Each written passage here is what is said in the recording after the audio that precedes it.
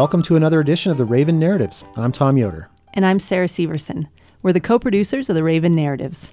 Our next live storytelling events are coming up soon on March 3rd and 4th, when the theme will be Trust. Find out more information and get your tickets now at sunflowertheater.org. And we are so excited to announce that we'll be working with student storytellers from Southwest Open School here in Cortez, Colorado, for a very special storytelling and slam poetry event coming up in April.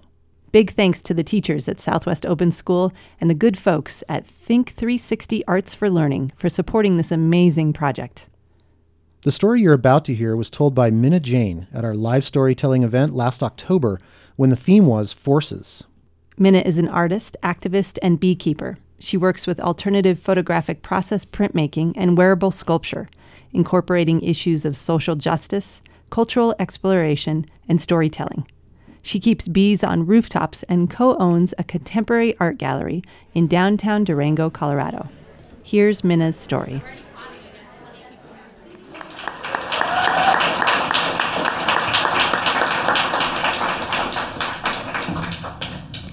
I am super nervous. When I was a little girl, I was also a little boy. This was the early 80s in rural Minnesota, and hair was huge, and glitter was everywhere, and my first hero and my first fantasy was David Bowie.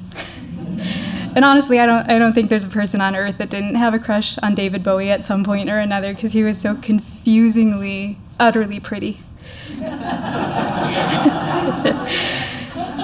So like I said, this was rural Minnesota, and I was this brown-skinned troublemaker in this sea of milky-skinned Lutherans. To say I didn't fit in would be an understatement. And I was also a pretty precocious little kid. I remember saying things like, I am not a little girl, even when I was wearing pretty flouncy princess dresses. And someday, if I ever get married at all, it's going to be to a lady. And when I get old, I'm going to be an old man with a three-piece suit and linty little suckers in my pocket that I'm going to give to the kids. And, I had these really strong ideas. And one day when I was about 8 years old, I was leaning back against my favorite cottonwood tree in the woods next to my parents' house. And it was my favorite kind of summer afternoon. There was cottonwood fluff in the air and crows arguing in the branches, and I fell asleep. And when I woke up, I rushed to tell somebody my dream. And what I said was, I remember now. When I was a boy, it was hot and dry. It was summer after hunting, before winter camp. And I climbed a cliff to my cave house, and I went in to get my bowl, and before I could turn around, somebody had stabbed me right here, and I died. I loved this dream.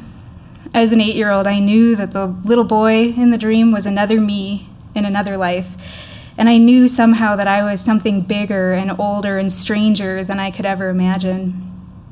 And as all of these thoughts bubbled up from the deeps of my mind and became conscious, it was like they pulled all these strings with them, and I knew I was a girl, and I was a boy. I was both, and I was something else altogether. So I planted this epiphany in the deepest, most important parts of myself, and I got to work growing up, giving my parents hell growing up. I shaved my head and ran away from home to go to Take Back the Night rallies and dated strippers and taught my drag king friends or drag queen friends, both of them, how to walk in high heels. And through all of this, I somehow managed to be pretty grounded. I had this really simple worldview that was based in large part on that cottonwood tree epiphany. I am everything, and everything is me. I mean, I felt this empathetically, like really, truly. I was the blades of grass bending underfoot, and I was that little boy in the corner store just getting his mind blown by his first experience of ice cream. I was the whole world and the whole universe spinning around it. And to say something as basic as I'm a girl or I'm a boy felt like a lie. My heart could not be so black and white.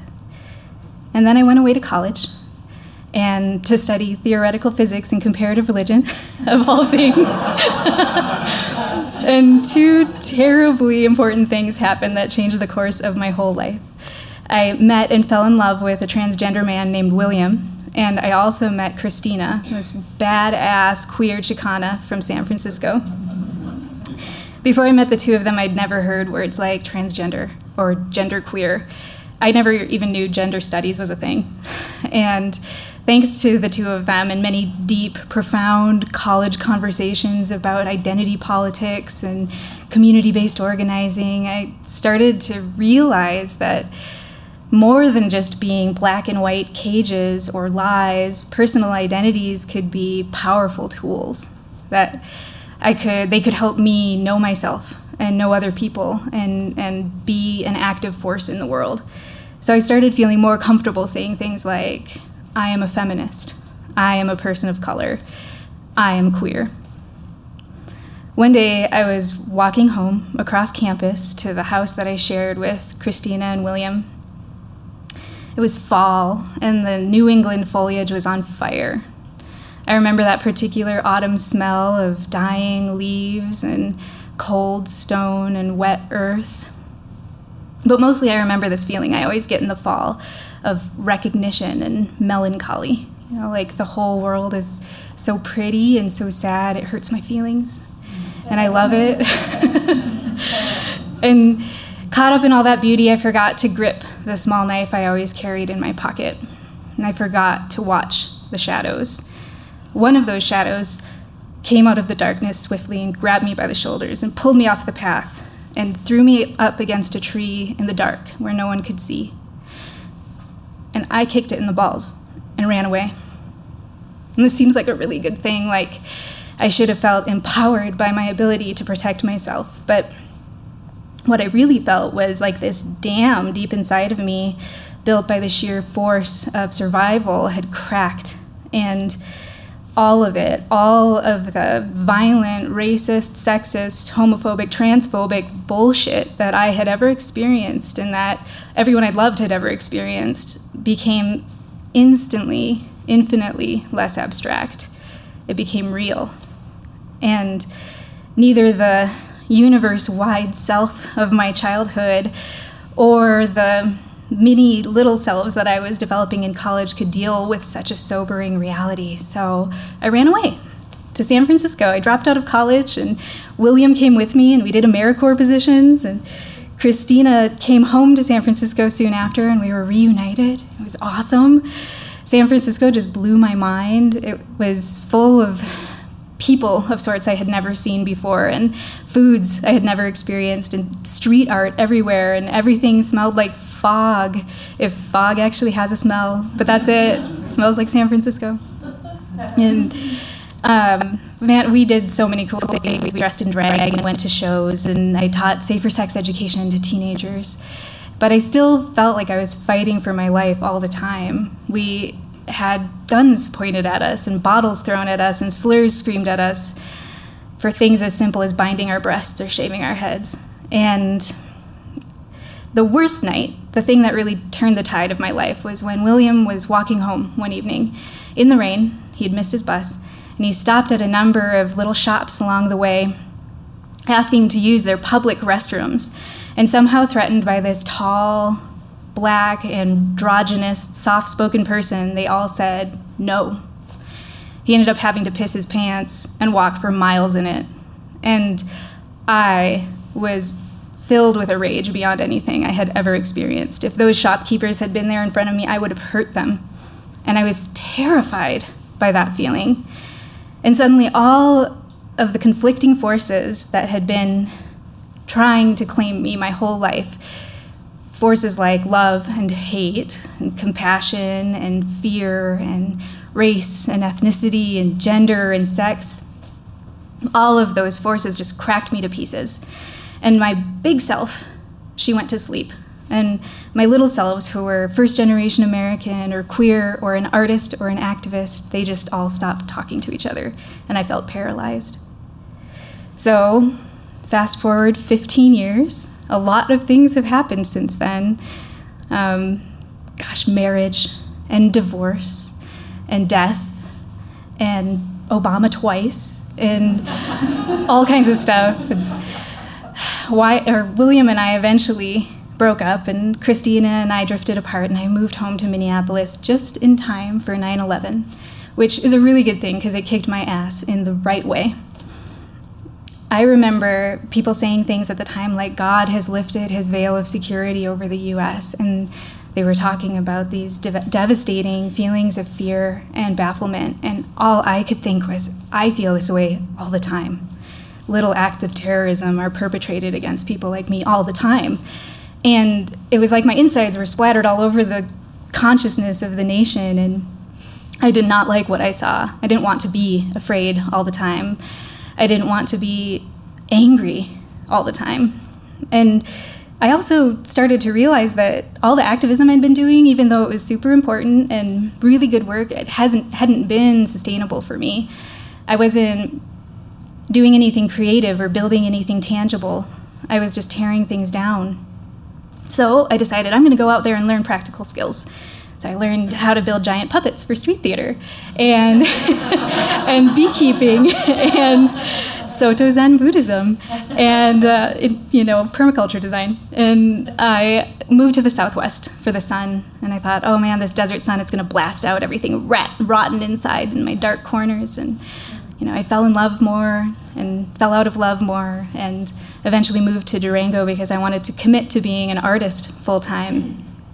And so somewhere along the way, I started realizing that my selves were waking back up, and that they were maybe having conversations with each other, and maybe being friends. And that all of those forces of love and fear and violence and identity didn't need to tear me to pieces. Instead, they could be energy that I could channel into my good work, into my art and my activism and my beekeeping. And I think it's working, because not too long ago I found myself at a candlelight vigil for the 49 souls who died in the Orlando nightclub shooting. And as our candles burnt down to little puddles of wax and the stars came out, we were all embracing each other with tears on our cheeks. And I remember 3 or 4 of my friends coming up to me and saying, thank you so much for being here for me. And all of my me's, the big universe-wide me who is everything and everyone and was there that night in Orlando with bullets in my heart, bleeding out on the nightclub floor, and the smaller me's that had loved and lost so much to hate, all of them said, I'm also here for me, for the first time in unison and harmony. Thank you.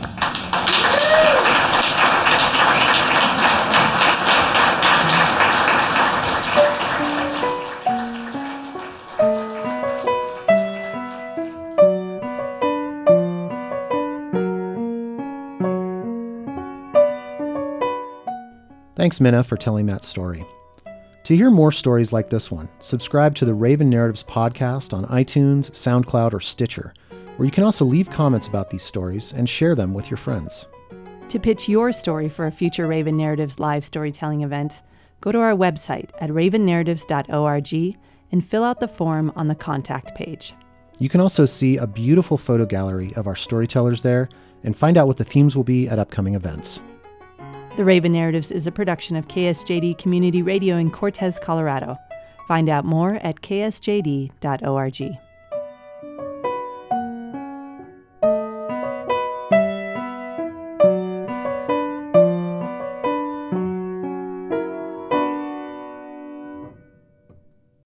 Support for the Raven Narratives comes from Red Scarf Shots Photography Studio in Durango, Colorado.